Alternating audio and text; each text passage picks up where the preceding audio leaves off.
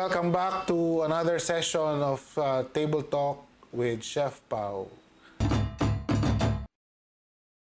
Pakilala ka naman, sino ka at ano yung storya mo? Ako po si Joseph Salazar Caballero. Nag-aral ako sa Mika nung batch 1, 2011.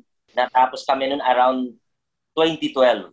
Bago ka nag-Mika, ano bang kurso mo talaga? Ano ba talaga? Pinangarap mo ba talaga? Bago po ako nag-Mika, chef, nag-nursing ako. Nursing ako ng nanay ko. Nung nag-nursing ako, syempre, pilit lang. Ayoko talaga. So, noon pa talaga, chef, mahilig na ako magluto talaga. Kasi kinukuha namin yung mga gatas ng mga bata namin, ginagawa kong pulburon.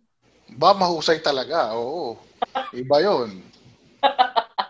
Napasama sa barkada, ganyan. Lumipat ako ngayon sa Davao. Nag-HRM ako. Napabarkada ulit, hindi ko natapos. O siguro mga third year college lang ako. So sabi ko sa tatay ko, gusto ko ng freedom. Pumunta ako ng Manila. Nag-apply ako noon. Naging commie ako. Siguro 18 years old ako, 19 years old. Naging commie ako sa Century Park Hotel. Commie ako doon. So at the same time, nag-aaral ako ng mga food processing, ganyan. Gusto ko mag-culinary. Kasi narinig about culinary. Pero wala akong pera. Yung tatay ko, ayaw na ako suportahan. Kasi paloko na lang ako, as in, binigay niya sa akin. Nung hiningi ko yung freedom ko, sabi niya, it's up to you, ikaw mag-decide. So nag-apply ako ng abroad. Nakapag-apply ako ngayon sa Saudi. So naging commie ako sa Saudi noon, sa Damampa. Parang may catering service. Kasi rotation chef eh. After Mika na ba yan? After Mika na? Hindi pa po, before Mika. Before, nakapag-abroad ka na pala. Okay, tapos? Nakapag-abroad Saudi, pero doon, yung start pa lang. Sabi ko, pupunta ako ng Saudi, mag-iipon ako ng pera. Nag-Saudi ako for 3 years, palipat-lipat kami ng site. Yung last project ko is sa Sheraton Jeddah. Kailangan kong mag-learn talaga. Gusto ko talaga yung proper na ano. Nag-ipon ako ng 3 years, umuwi ako, dala-dala kong pera, diretso ako sa Mika. Ayos. Nag-enroll ako. Nakakatawa nga, chef. Kasi pag uwi ko ng probinsya is ang pera ko, 5,000 to 7,000 pesos lang. Kinantsawan ako ng mga barkada ko. Alam niya, umuwi ka pa. Galing kang abroad 3 taon, pag uwi mo dito, 7,000 lang pera mo. Pero, hindi ko sinabi sa kanila na nag-enroll yung pera na yun. In-enroll na yun sa Mika. Ba, ngayon ko lang nadinig yung istorya mo na yan, Joseph. Talagang matindi pala, no? Kasi kadalasan ng mga nag-a-abroad, no? Pagdating, tama yung kinuwento mo, una muna, pamilya, tas barkada. Pero yung pangarap mo talaga na mag-aral, tinuto mo, sineryoso mo, pag-uwi mo, nag-enroll ka. Ganun katindi yung focus mo. Oh. Bakit Mika naisip mo? Gusto mo magbarko ba? Ganun ba? Yun noon, gusto ko talaga magbarko. Gusto ko sige. nasa yung mag-travel, ganun. Kaya sabi ko sa Mika ako, tapos sa mga research, nakita ko yung foundation ng Mika, maganda. Sige, kwento mo naman yung ano mo, yung Mika days mo. Siyempre, dumating ako doon, yun may konting experience na. Pero yung Mika talaga, chef, eye-opener talaga. Yung parang doon mo ma-differentiate yung cooks sa chef, yung mga chef na kilala ko doon. Doon ko nakita yung mga technique, food handling, yung proper way talaga. Hindi yung katulad na pagdating mo sa isang hotel, papakita lang sa'yo. Hindi yun ang pinaka-standard talaga eh. Kasi pagdating mo, na yun eh. Oo. Yung understanding, deeper understanding talaga. Doon ko na naranasan yung deep understanding talaga sa pagkain. Hindi lang basta-basta luto. Pagkaluto mo, okay na dapat pala nagturo sa akin paano mo intindihin yung product mo. Nung nasa Mika ka, lamang ka kasi mayroon ka experience eh. Lamang ka na, marunong ka na eh. Medyo, kaya parang may halong confidence ka na rin, no? Kita mo yung galaw mo noon, parang talagang matibay ka na noon.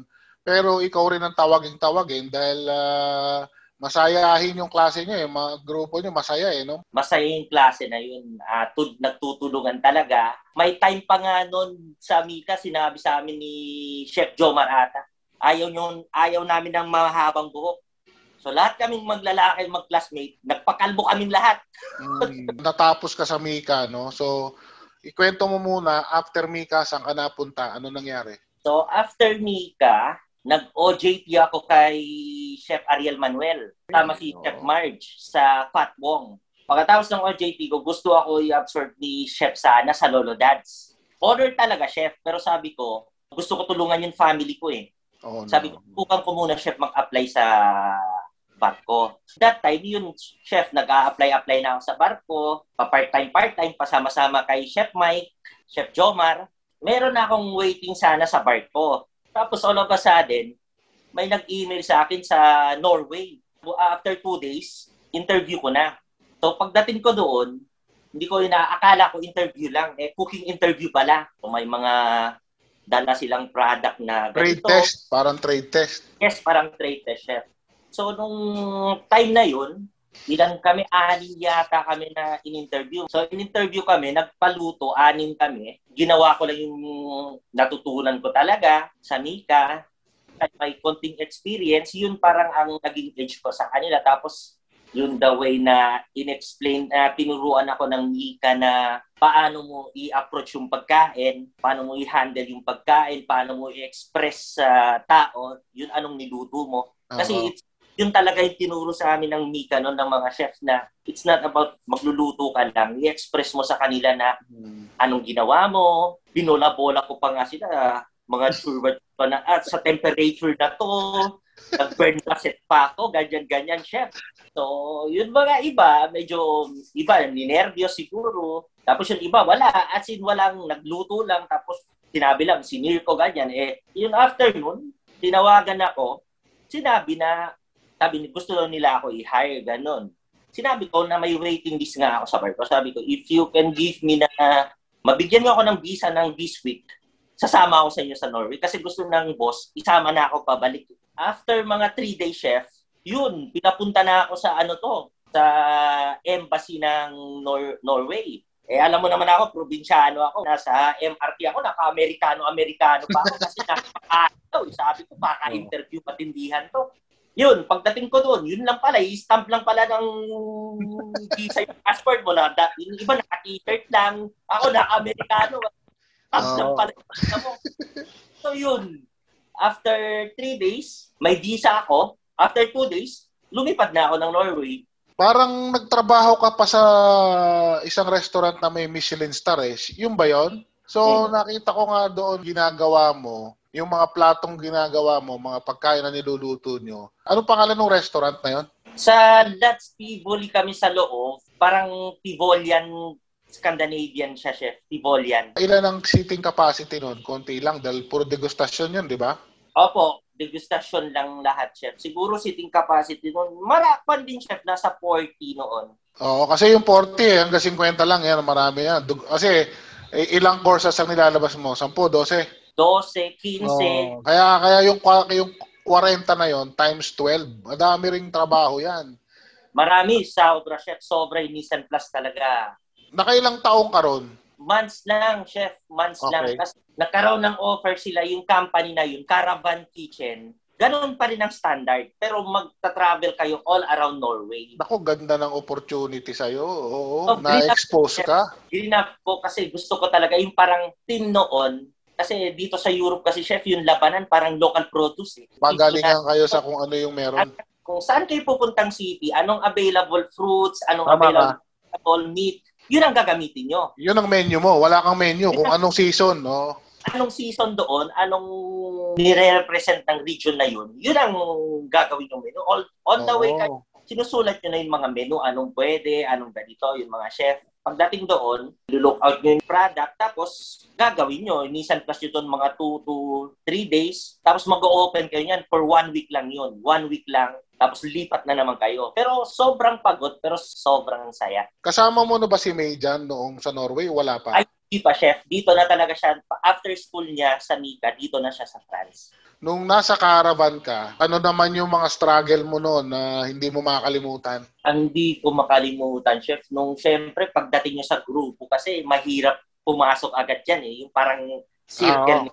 Tapos, nag-iisa akong Asian. Yung kunin mo yung respect nila. So, sabi ko sa sarili ko, hindi ko kukunin yung respect nila na magsisip-sip ako, ipakita ko lang to. Gawin ko lang yung pinaka-the best ko, yung trabaho ko. Kung sinong behind sa Nissan Plus, tinutulungan ko. Ayan. Yun ang pinaka-hard. Paminsan, chef, yun pagkatapos ng trabaho kasi syempre, Pagdating doon, mag-isa ka, loner ka. Umiiyak ako mag-isa. Tama, oo. Sa magulang ko, parang hindi ko kaya, sabi ko. Pero, iniisip ko pa rin, parang kung mag-give up ako ngayon, what is the point na nandito ako? Sobrang hirap. Tapos meron, di ba, syempre, mga European language barrier. Mahirap, chef. Ano ba salita? Pranses o ano?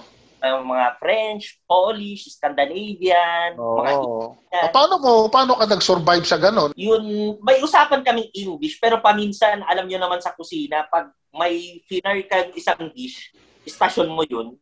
Parang senyasa na lang paminsan ng mata sa istasyon, parang... Tsaka may sariling language ang kitchen eh. Gusto ko lang susugan yung binanggit mo kanina. Sabi mo, yung struggle na hindi mo para lang tanggapin ka, no? Para igalang ka, tumutulong ka sa mise en place ng iba. Napakahalaga nung sinabi mo kasi ganyan din naman tayong lahat nung nagsisimula. Ako, ganyan din. Bago ka tanggapin, siyempre, ang currency dyan, hindi yung matalino ka. Ang kailangan, pagka sa kusina ka, nakakapag-perform ka. Produkto mo, tama. Di ba? Yun lang naman eh. Ang dami mo ang alam, wala ka namang mailabas, di ba? Wala ka namang mailabas. Ang dami mo ang alam, ang dami mong ipinapaliwanag, wala namang mailabas na plato. So, yun, nakikita natin na ang industriya natin, kahit yung lengguwahe natin, nakakaintindihan tayo. Dahil yun ang currency, yun ang halaga ng trabaho mo sa kusina. Yung performance mo, yung ilalabas mong output. Yung iba, hindi ka rin tuturuan kung hindi ka rin matulungin di ba? Saan ka nakakita ng kusinero, mas marunong pa sa'yo, bago-bago, hindi mo tuturuan yan. So, ikwento mo pa naman, ano naman yung mga masasaya na mga experience na nagpapasalamat ka? Magta-travel kayo. Siyempre, of course, nandun na yung travel. Tapos yung mga chef na yun na-appreciate nila yung ginagawa mo sa kusina. Hindi, yun nagsimula ka na mag-enter sa group na yun. Gagawin mo lang, kayo lang mag-uusap, circle ng chef de party. So pag sinabi ng isang chef, fire mo na to, so kausapin mo yung kabilang stasyon, ilang minuto ka, kasi hindi kayo pwede mag-fire. That timing, chef, pumunta ako sa sauce station. Naging susier ako. So may mga sauce ako, kailangan ko ng emulsion. So hindi ko siya pwede i-emulsify ng maaga kasi mag-i-split. Dapat i-timingan ko yung labas ng meat or vegetable. Sabihin niya sa akin, okay, 1 minute ako or 2 minutes. Saka lang ako mag-emulsify. Para sa mag-minute. So noon, ibibigay lang namin sa pass yan, sa chef. Kaya magpaplato, titikim. May time na ganun palagi. And one time, bigla na lang ako ng chef na parang, sabi niya, halika dito. Sabi ko, come plate with me. Yun, chef, sabi ko sa inyo, parang habang nagpaplato ako, kinikilig ka nun, ano? Sarap. Yung parang small things. Pero sa akin yun. Tinanggap ka na eh. Parang gustong tumulo yung luha ko na tinawagan ako. Tapos sinabi niya sa akin, from now on, you can do the plate with me. Hindi ka busy. Pwede ka na sa pass. Pwede ka na magplato. Hanggang ngayon nga, chef, pag ini-istorya ko yan, parang emotional eh. Big thing yun sa akin. Kasi syempre, parang ang hirap mo bagong makuha yung tiwala talaga ng mga. Alam mo, Joseph, ganyan din, mai-share ko rin yung ganyan din ako nung araw, 6 years ako bago tinanggap na maging chef de cuisine na 6 na taon. Nung pagka ikaw na yung nasa pass, ikaw na yung inaabutan, ikaw na yung nagpaplato, nakasalalay na sa'yo yung pangalan at reputasyon ng restaurant. Dahil ikaw ang last touch At ikaw ang nag-assemble nun. Lahat ng nilabas mo doon, karangalan at pagkatao mo na. Kaya iba yon para sa atin, sa mga kusinero. Naiintindihan ko yung deep. Ako, nakakamiss yun. Nakakamiss yung feeling na nandun ka. Ako, well, for me, ikaw nandiyan ka pa nasa industriya ka pa. From that point on, ano bang ginagawa mo ngayon? Sarili mo ba ng restaurant yan?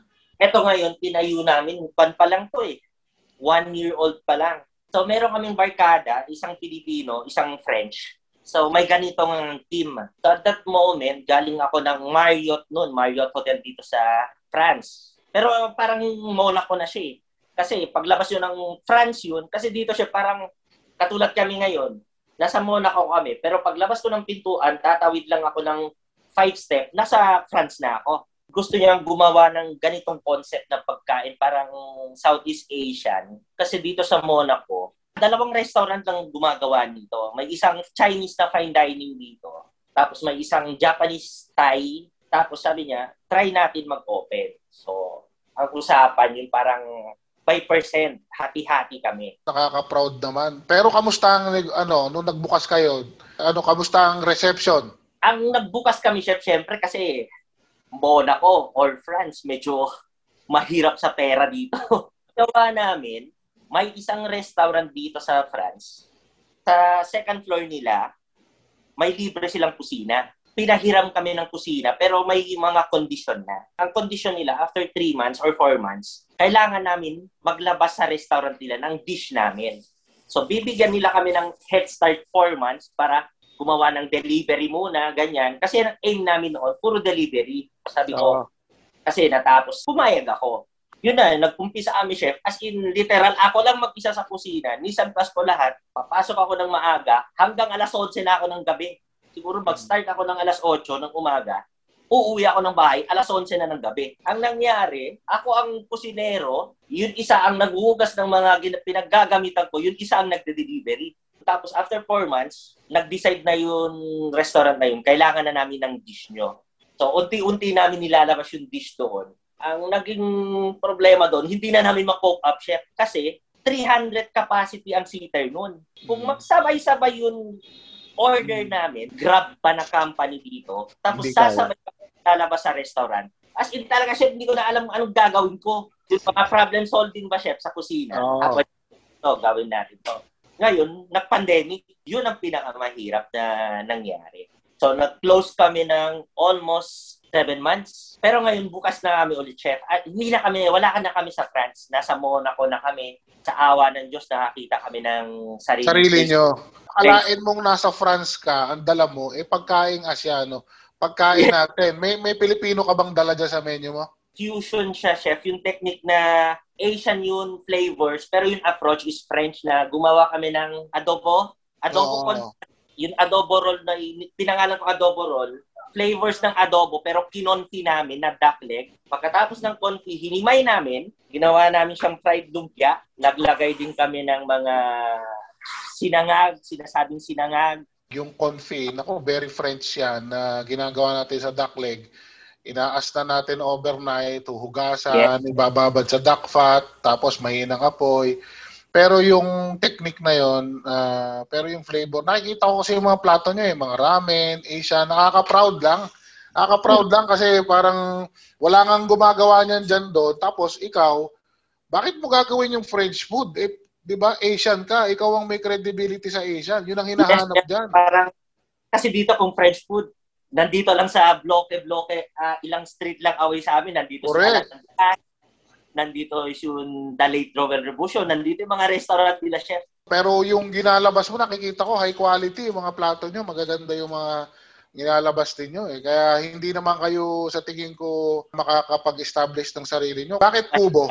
Yung sourcing out lang talaga, parang Asian siya, pero dapat i-adapt nyo yung ingredients dito, yung technique, katulad sa ramen, yung mga buto-buto, ginagawa namin, yung mga meron company na, yung mga buto-buto ng pata negra, umami talaga siya. Pag pinakulo mo yun, parang sasabog. Kasi nga naman, yung buto-buto ng pata negra, mantakin mo, ang proseso nun, bago maging pata negra yun, isang kalahating taon yata, di ba? Bago napakalasa nun. May French technique, pero Asian ang approach. Tanggap ng French, tapos yung lasa, totoo, pero tanggap ng market mo. So, ilan ang capacity ng restaurant na ninyo ngayon? So, for ngayon, chef, itong restaurant, kasi may bala kami lumipat. Wala, puro delivery pa lang kami ngayon kasi dahil lockdown nga dito. Lockdown pa, pandemic lockdown na pa. Sana sa Grand Prix, magkaroon kami ng pwesto na. Kasi pag Grand Prix dito, chef, crazy yung tao dito. Nakakatuwa ka, binabanggit si May. Kaklase mo ba si May?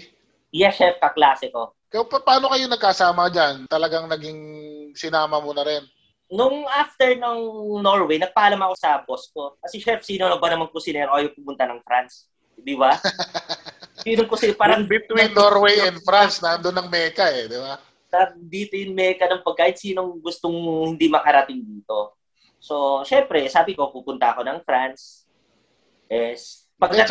Joseph, matigas ka. Pagka sa France ka tumubo, tapos nagsarili, matigas ka. Kaya isa sa mga, sabi ko, kailangan ma-interview.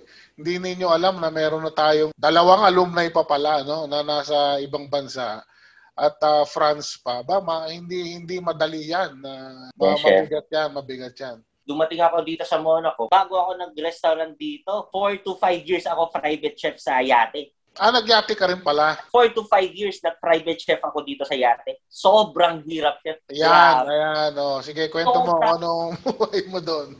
Pero tiniis ko kasi, prinamis ko kasi sa magulang ko ako magpaaral ng mga kapatid ko. So, tiniis ko yun ng 4 to 5 years sa boat. Manghirap yun, yung lalo na yung provision, yung provision? Provision mo pa lang, chef. Ang problema kasi sa provision, meron kayong charterer, aalis ng 9 a.m. So, mag-provision ka, may darating na naman kayong bisita ng 3 p.m. Hahabulin mo, no? Alanganin. Tapos, hindi naman ganun kalaki ang kusina.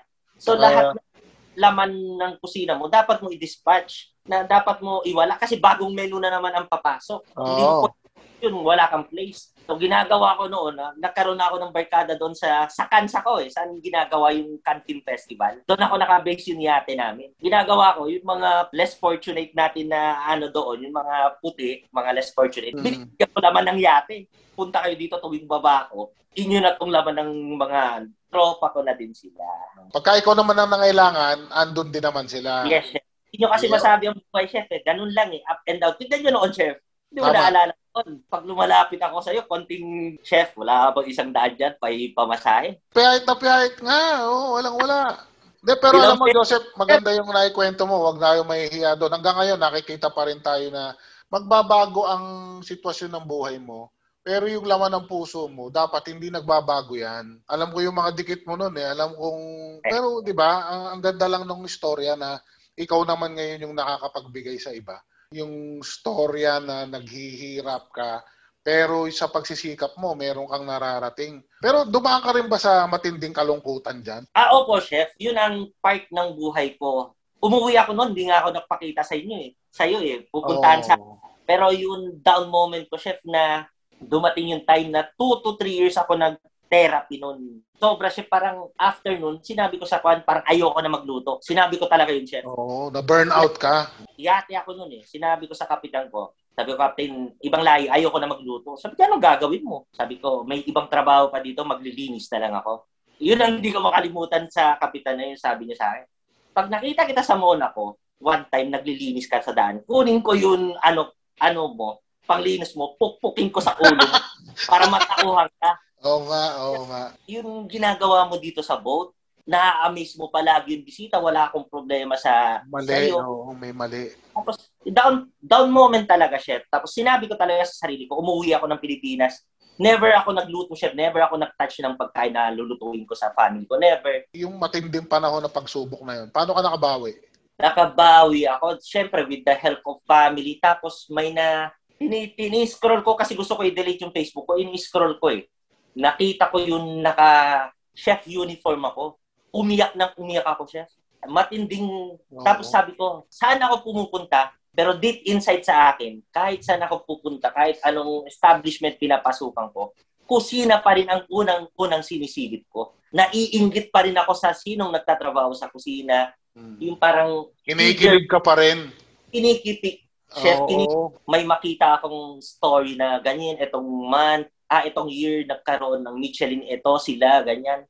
Nakikita ko yung mga plato, bagong technique, kinikilig pa rin ako, chef. Hinahanap pa rin ng something sa akin. Kaya yun, pagbalik ko dito, binigyan ako ng chance. Pero ang hirap, chef. Pagbalik ko dito, ilang restaurant dinaanan ko, yung Monaco Yacht Club.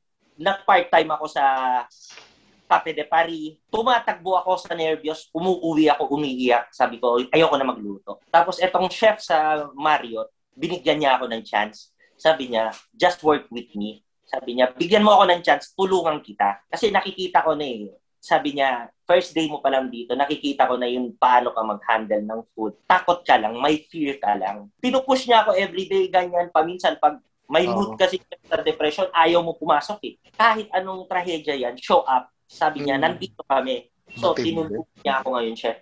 Bumalik ako, takaan ito. Tapos, sabi niya sa akin, ka dito sa Marriott. Dito ka na magtrabaho. Gagawin kitang regular. Anong sahod gusto mo, anong posisyon? Kukunin kita. So sa akin nun, nandito na sa akin, chef, yung yung na-inlove ako sa wok. Kasi yung iba akala nila wok lang. Pero kung intindihin mo talaga yung wok, may buhay yan may spirito may yan. buhay. Yung wokay, sabi nila wokay, yung breath of wok. Pag mo yung breath of wok, nag-iiba yung lasa ng pagkain, hindi mo maintindihan yung umami na binibigay niya. So sabi ko, hindi chef, kailangan ko mag-start. Sabi niya, it's up to you. Hindi pa kami. So nag-apply ako dito sa fine dining ng Chinese. Ni-refuse ako kasi in-story ako sa kanila, may depression ako. Sabi ko, okay lang. So ngayon, nagtaka yun, chef. Ni-reject ko to noon. Ngayon, 3 na kami dito sa Asian gumagawa na ako. Pero every now and then, nagte-thank you ako sa kanya. Kasi si May doon galing, chef, sa fine dining ng Chinese na yun. So alam mo, Joseph, no, yung binabanggit mo ngayon, no, yung mga story about the wok, malalim itong table talk na to. Hindi lang talaga career burnout, depression. Naku, totoo kasi yan Alam mo, Joseph, nung panahon na nasa Shebal ako, French restaurant sa Shangri-La, meron kaming mga invited na mga chef na may Michelin star. Napagkwentuhan na namin yan, way back 1990s pa. Dumating sa punto nila na they gave it up because the pressure is too much. Nagtayo na lang sila ng mga gastro, yung gusto nilang iluto ng mga yun na lang hindi yung kasi nangyayari, nagluluto sila to impress the critics. Yes. Hindi yung nagluluto ka to express your happiness. Iba yun. Yes, happiness. Iba yun, brother. Kasi yung iba, hinayaan kasi nila i-judge sila ng, syempre yung mga Michelin inspector na yan, chef. Paminsan noon, saan kami nagtatrabaho, alam namin na inspector yan. Kasi pupunta yan araw-araw, yun at yun lang in-order. Kasi tinitignan ko consistent. Consistency nyo. Yung iba kasi, hinahayaan nila. Para sa akin lang, chef, kaya ako start ng ganitong business. Kasi yung iba, hinayaan nila i-judge sila ng ibang tao na less knowledge na meron sila behind the kitchen. Bago ilabas yung isang bite na yun, paminsan 3 days yun isang plus. Tama, dinidehydrate pa, kung ano-ano. Ako, gusto kong iluto. Para sa akin, chef, yung parang gusto kong iluto, yung happy ako at saka magiging happy sinong kumakain. Hindi yung... Pero criticism, chef, the best pa rin. Ako, hindi ako nagagalit pag criticize yung pagkain ko. Parang yun pa yung idea na, eto ang sinabi niya. So, pwede ko gawin to. Yung sinabi mo, maganda yon.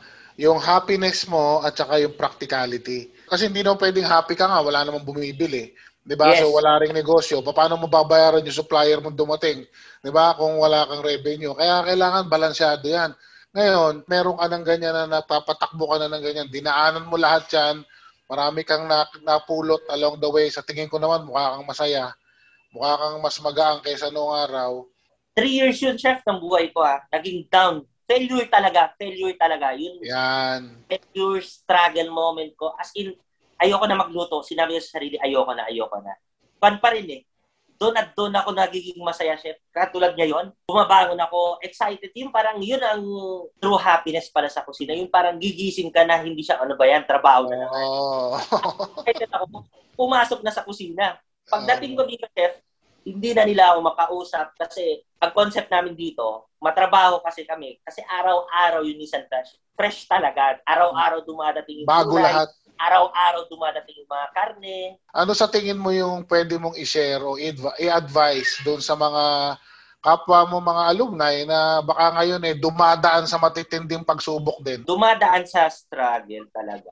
Siyempre, you need to face it. May proseso yan Kung dumadaan ka ng struggle, proseso talaga. Hindi pwede pagtulog mo, bukas wala na yan. So, dadaan ka sa proseso nasa struggle stage ka.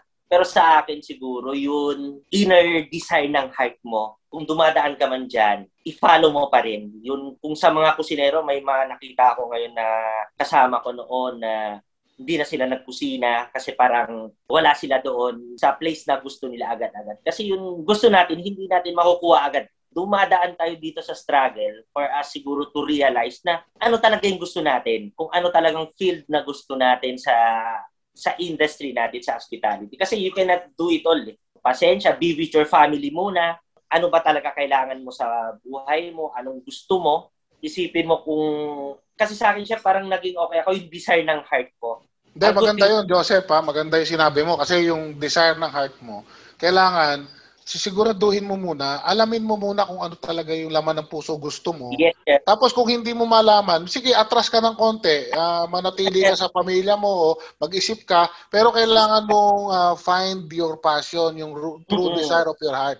Kasi yung iba naman, nawawala na ng loob, give up na. Ayoko na, wag na lang. Dumaan ako doon na yung iba kasi masyadong mataas ang expectation agad sa sarili. Yung parang, no, gusto ko dito sa top, siguro kung mga top na kusinero ang kasama ko. Kung ako noon, no, dito ako magstay sa Michelin. Gusto ko pang matutunan. Pero nung nalaman ko na ganun yung procedure, you can start your own cuisine eh. Yung own tinatawag mo, you stick to the classic, pero mag-evolve ka. Naalala ko nung araw, pag gumagawa ko ng daily specials, wag mo sabihin Bernaise sauce kapag hindi Bernaise. Pero wag mo rin, kumbaga, mag-create ka ng pagkain mo. Walang pwedeng kumontra niyan kasi ikaw ang nag-create niyan. Walang pwedeng magsabing, hindi, mali yan. Hindi ganyan ang paggawa niyan. Hindi, ikaw gumawa niyan. Paano magiging mali? Pero don't use classic recipes and call it if it's not the right way. Kung hindi naman tama, kung hindi naman talaga Hollandaise yan, huwag mo tawagin Hollandaise. Pero huwag tayong maging confused. Dapat malinaw. Maganda yung sinabi mo na yon. Unang-una, maging totoo ka sa sarili mo, alamin mo, and you can create your own. Naipakita mo eh, hindi lang yung salita eh, nagawa mo eh. Where you are the creator and you are the implementer. Galing sa inyo yan eh, yung concept. Kayo rin ang gumagawa at nag-execute. Ano ang pwede mo namang sabihin dun sa mga hindi pa Mika student, yung gusto pa lang mag-aral, yung aspiring pa lang sila mag-aral? Kung gusto talaga nila magkusina, if ever nag-aral sila dyan sa Mika, kasi yung Mika, chef, dinibuild na nila yung fundasyon mo. Magpapa-eye-opener sa kanila how to do it the proper way. Hindi yung salang lang. Yung mga aspiring student ng Mika or gustong mag-culinary, take it seriously. Sa school pa lang, take it seriously na agad. Yung mga technique, kasi at the end of the day, totoo yung sinasabi ko noon, sabi ko lang, baka hindi naman magamit yan. No! Lahat natutunan namin sa Mika, nagamit namin, chef. Dito, papagawan ka ng Hollandaise ng alaminit. Hindi mo sineryoso noon sa Mika. Totoo yun, yung binoblotters na kung mag-i-spin, wala. Panis yan Hollandaise mo, hindi pwede yan. Totoo yan, chef. Lahat ng natutunan namin sa Mika, ultimo ingredients, yun mag-identify ka ng mga spices. Lahat ng tinuro sa amin sa Mika. Napakinabangan nyo naman. Napakinabangan namin. At least pagdating namin dito, yun sa first job mo, meron ka ng pundasyon. Pwede mong i-apply doon. Siyempre, pagdating na lang dito, paiba-iba na lang ng technique, paggawa ng jus, ganyan, paiba-iba na. Nandito kami, pero meron kaming gusto namin i-separate yung ramen kasi sobrang matrabaho na, chef. Dito pa lang, ito pa lang yung ginagawa namin. So gusto namin i-separate in the future yung kusina ng ramen. Meron kami tinitignan pwesto sa taas ng katabi ng palasyo ng Monaco. Ewan ko kung ready na ako. Pero sabi, yun chef pa rin eh. Kahit nandito ka na, sinasabi mo pa rin sa sarili mo na, ready na ba ako? Kaya ko na. Kasi ganito lang naman ang buhay eh. You have to set audacious goals. Talagang malalaki yung mga pangarap mo. Tapos hahanapin mo yung sistema para maabot yun. Tsaka, huwag kang mananatili. Kasi pagka naging komportable ka, yun yung... yes, chef. Totoo. Wala na eh. Doon nagiging boring na eh. Nakakabigay ng hope kasi. May inspiration kasi doon sa storya na kinuwento mo, yung pinagdaanan mo to where you are now, you pay it forward. Gaya nga sabi mo, the same manner na naramdaman mo nung panahon na kakamot-kamot ka lang ng ulo, may tumulong sa'yo, merong chef na tutulong din sa'yo. Ikaw na yung paying it forward. Yan na yung magiging inner happiness talaga. No? I hope and I thank you for sharing your time and sharing your story to us. Ano ang message mo, last words? Lang, keep dreaming. Tapos tiwala lang sa sarili. Basta keep dreaming. Thank you so much, Joseph. Alam mo, nakakatuwa. Sana si May magpa-interview din. Hopefully, it becomes an inspiration to many. Salamat ha, Joseph. Salamat. Alam ko, busy ka pa. Chef, thank you talaga, chef, sa lahat ng tulong mo sa akin noon. Maraming salamat, chef.